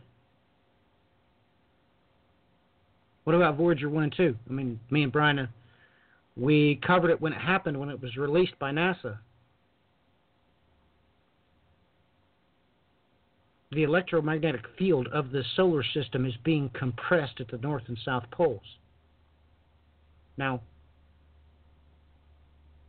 there is no known mechanism that could cause that, not any.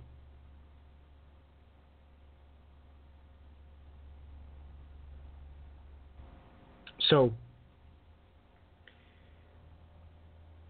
it doesn't really matter what we talk about. We're certainly here to discuss Bible prophecy.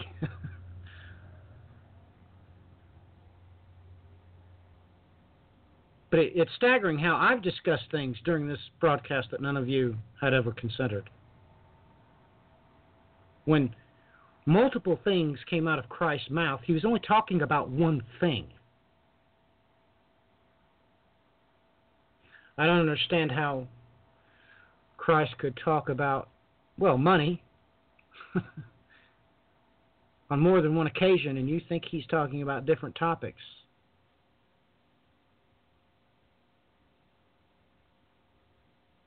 I don't get it.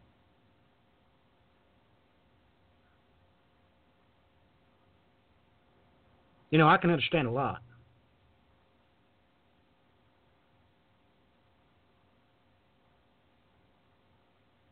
You know, my wife was asking me the other day about what set of variables would it take to get us to a 16-hour day.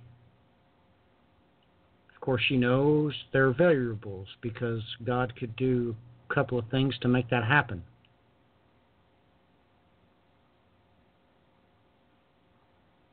I understood what was required to explain it to her. And yet, most of you think that God's talking about different things whenever He addresses the issue of wealth. That amazes me. You know, it amazes me how some of you will actually think that God wants you to buy more guns when He plainly told you that if you do that, that is how you'll die. He actually promised you that.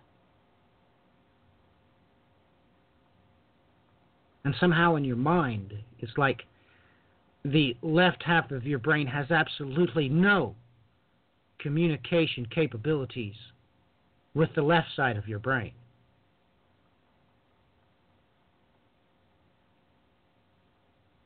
I don't get it.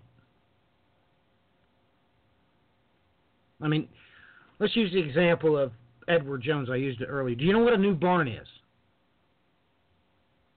Let me tell you what a new barn is. It's when you figured out that you need to spread things out, so you go to another broker and give him $100,000 or $200,000 or $500,000. Now you have two barns. One's Edward Jones, and the next one is whoever else. I hope you ladies and gentlemen, a barn is an absolute, has always been, no matter where or when you went, a representation for a holding of wealth. And if you decide that you've got so much money you need to diversify, I believe is what you call it, well, you're going to get a kick out of what God calls it. But I hope you do realize that. The amount of stockbrokers that you have is the amount of barns that you have.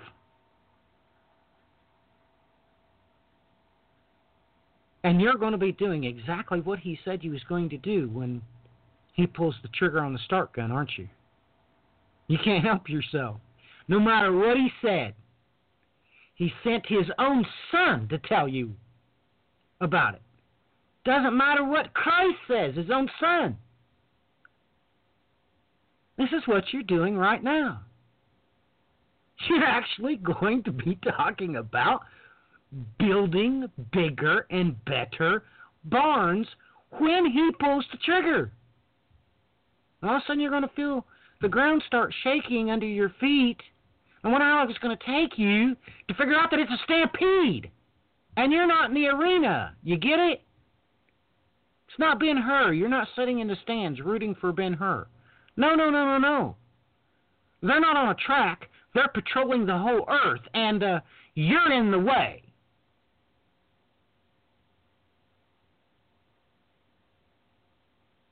But you really don't get it, do you? You honestly do not believe God's only begotten Son. You don't believe a word that come out of His mouth.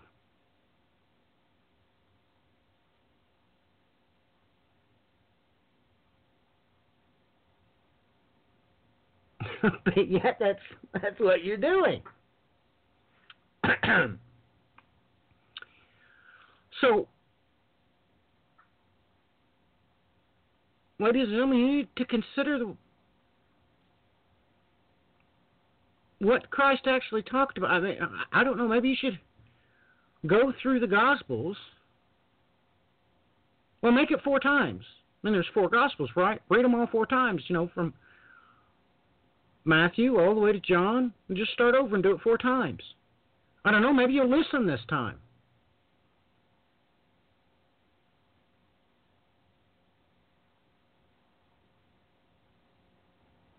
But of course, you listening, it's not a matter of if. It did come out of God's mouth. Oh, you're going to listen. The question is just when. And by the way, well, maybe that's a little bit too far. You know, it's the truth. I'm not going to say it.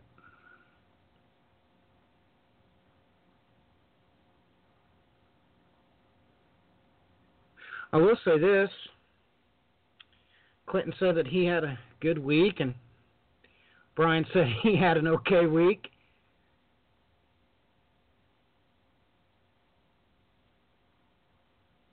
Well, amen. So did I.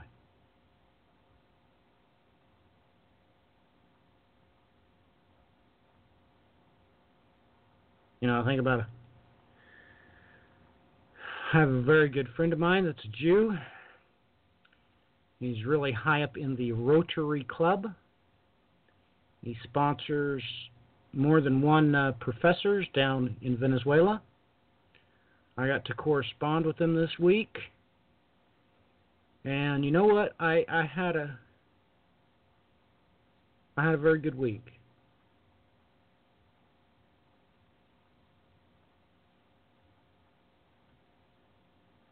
You know, and if I would have went to Sturgis, I'd be scared right now. I'd be terrified if I'd went knowing I could have took my vacation cash and sent it to one of those preachers. So I'm glad I didn't. I'm glad God didn't provide me a way to waste what he had expected me to administer properly.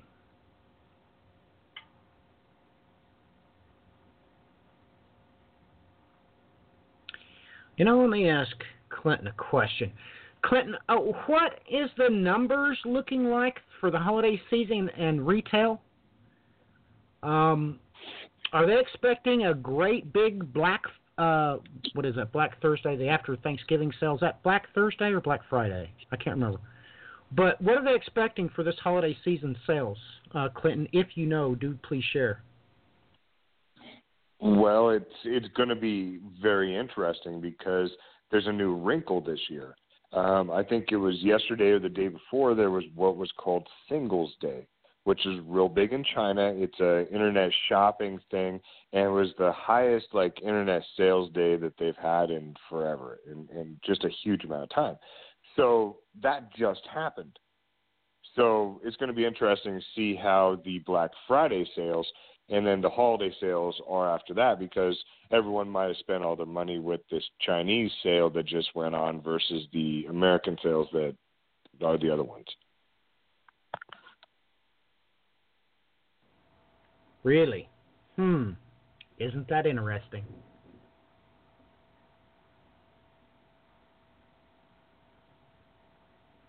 You know,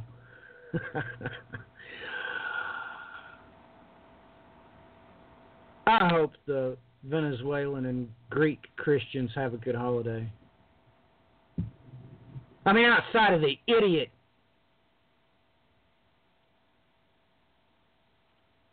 and I did mean that in an academic way, the idiots running around telling them that it's a sin to celebrate Christmas. It's a sin to celebrate Christ's birth.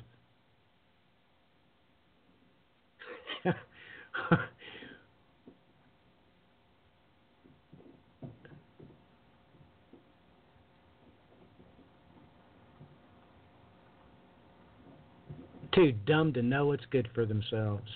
But at any rate, I hope that the Greek and Venezuelan Christians have a good Christmas. And if that comes at my Christmas expense, then by God, so be it. I hope you all understood what I just said, because the Holy Spirit witnessed it. Okay? If I can sacrifice my Christian for one of their Christmases, I'm not going to ask my children or my wife's permission. Oh, no. I require no one's permission for what happens underneath my house. And they'll never question my judgment. So I'm giving it to you publicly. If the Lord sees fit that we have a bad Christmas so that He can provide a good Christmas to one of my Christian brothers or sisters in Venezuela or Greece, that's what I want.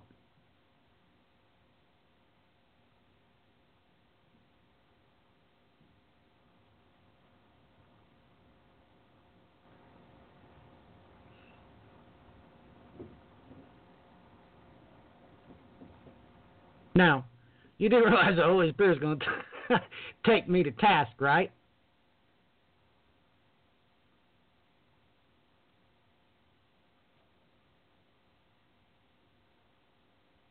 But you're too dumb to realize that's why I said it.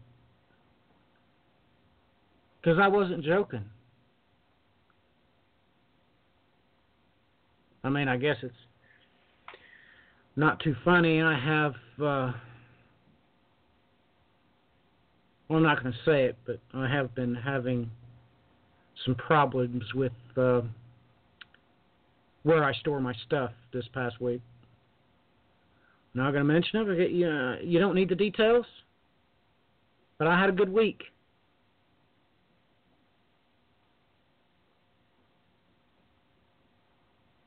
Because there's a whole lot of innocent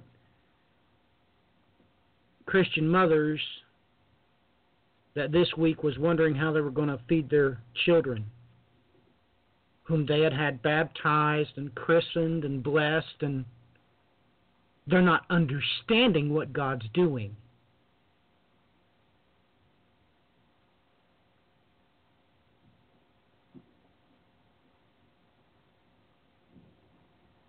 I do understand. I have the wherewithal.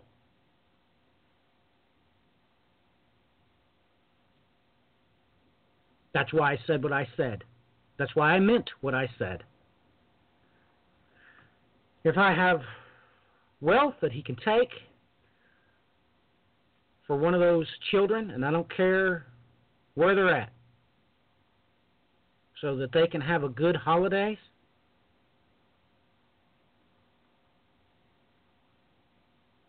so be it.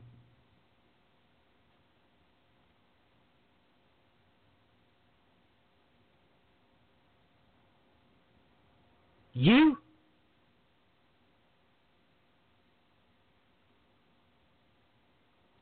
Well, there's a big difference between you and somebody the likes of me.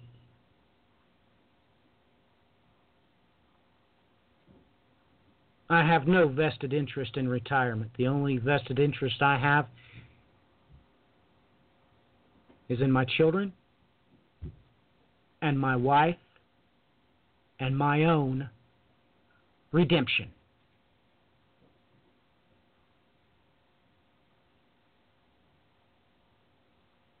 Brian, your thoughts and comments, please?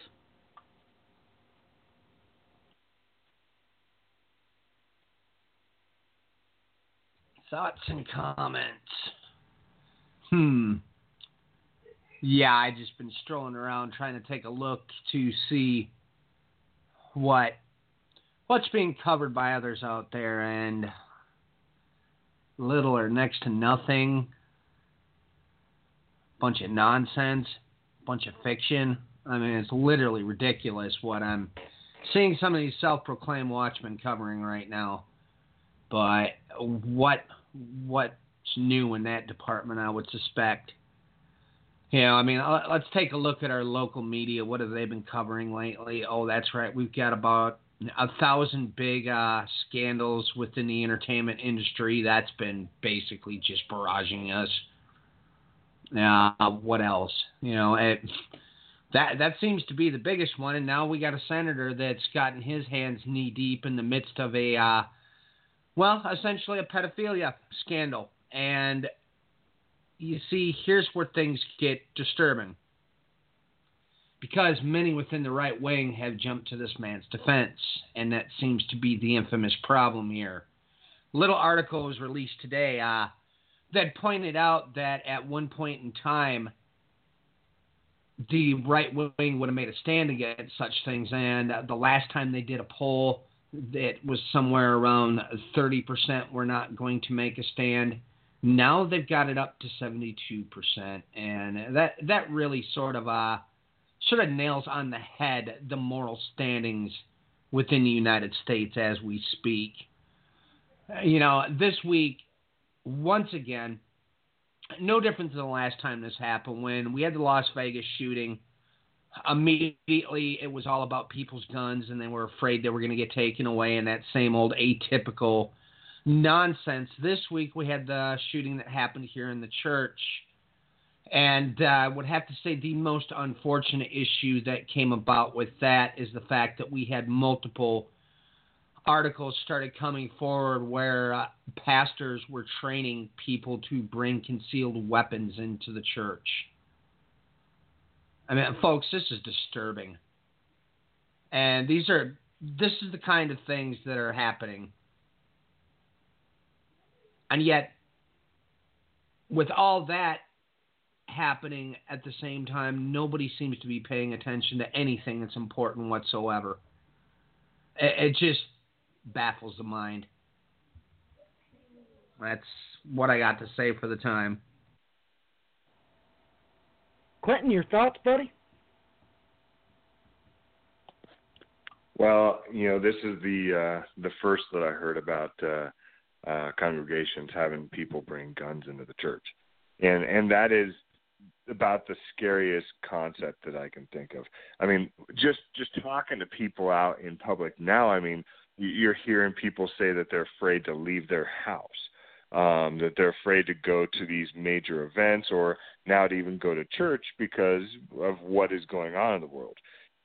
We as ministers, or we as Christians, should never endorse violence or endorse that kind of behavior. That is about the worst thing that you can do. And to hear that congregations are talking about that believe that is the way to lead their flock, that is absolutely disgusting.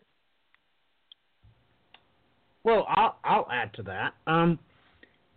Have you ever been in a charismatic church, Clinton, when somebody got up and, they call it speaking in tongues, and then one person would get up and interpret something? Let's say it's along the lines of, where to spend the church's money. Then somebody on the other side jumps up and says, no, that's not what we said. We're supposed to spend our money here. Have you ever been witness to that? Yes, I have. So, you realize, Clinton, that I've seen, three. I've seen 3 saloon-style church house brawls. I mean, literally. Literally brawls. Yep, had to exit the church as quickly as possible. And I was there to speak. And, cat fights as well as guys beating the holy crap out of each other. Yeah. Because of disputes about what the interpretation, where the money was supposed to be spent. 3 times. And the third time was a charm. I have not gone back to a charismatic church since. But, yeah, ladies and gentlemen, you've got to be there to witness that. You don't want to convince those particular congregations to bring guns to church. Wow. So, y'all just might want to think about that. Let me ask an off-the-wall question. Would either of you two like to share any dreams you've been having here lately? Have either one of you encountered nightmares you'd like to talk about?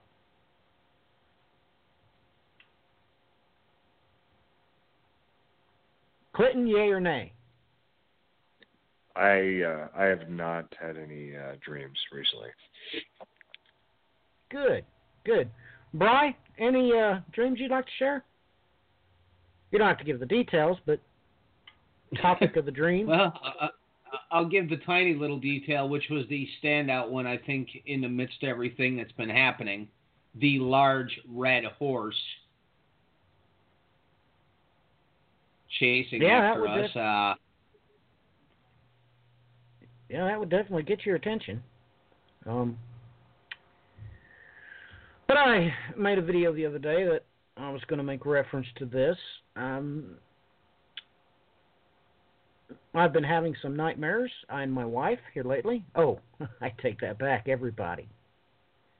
And my house have been having nightmares concerning a particular topic, very horrifying things, but the strange things were that they could not see us. We were able to witness what was going on, and, well,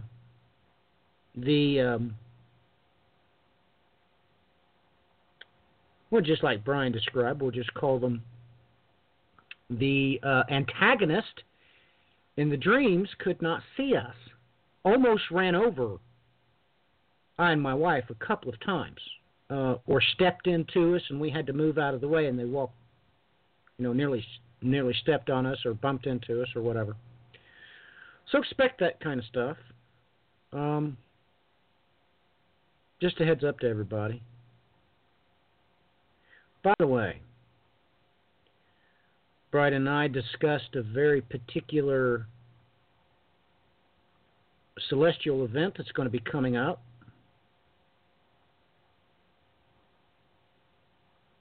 That's certainly not a distraction for you.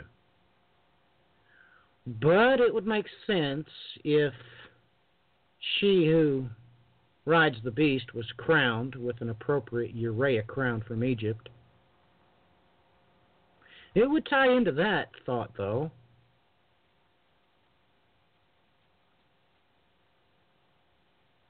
The historical events surrounding this celestial event the last time on the timeline,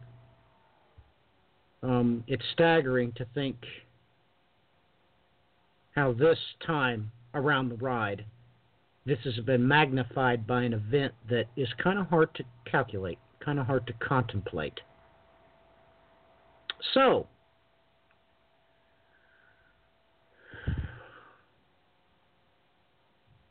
well, Clinton, come on and say your goodbyes, and don't forget to give your websites out.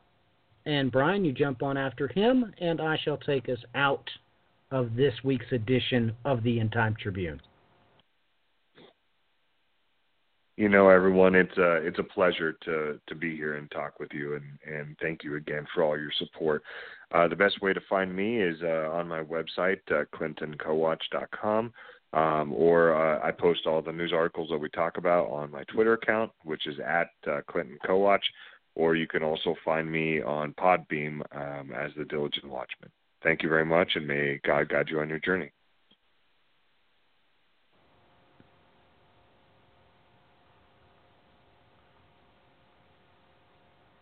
Bri? All right, you can find me on Overt Attention Show at Twitter, overtattentionshow.com.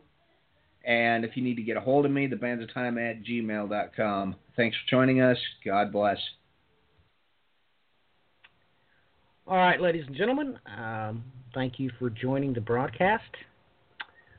You can get a hold of me. Just try Facebook. That's been going pretty good here lately. If you want to use the mail, it is endtimetribune@mail.com.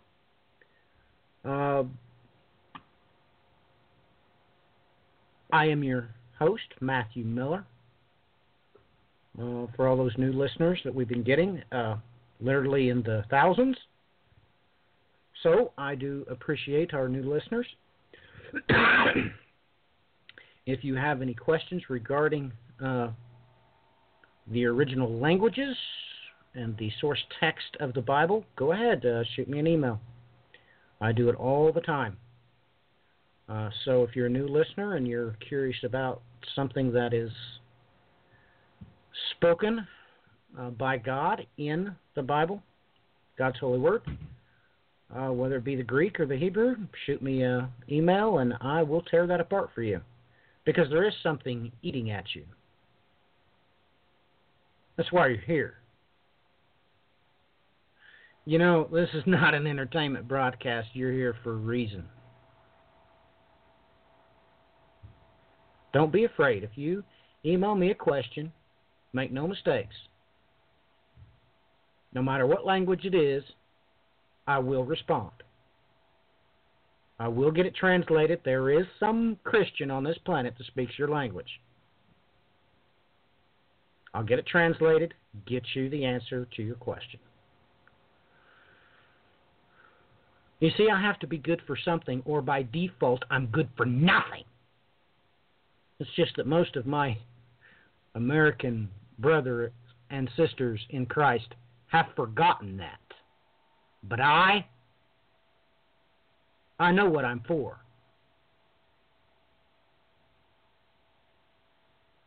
I'm not for executing my own will. I'm here for His will and His will alone.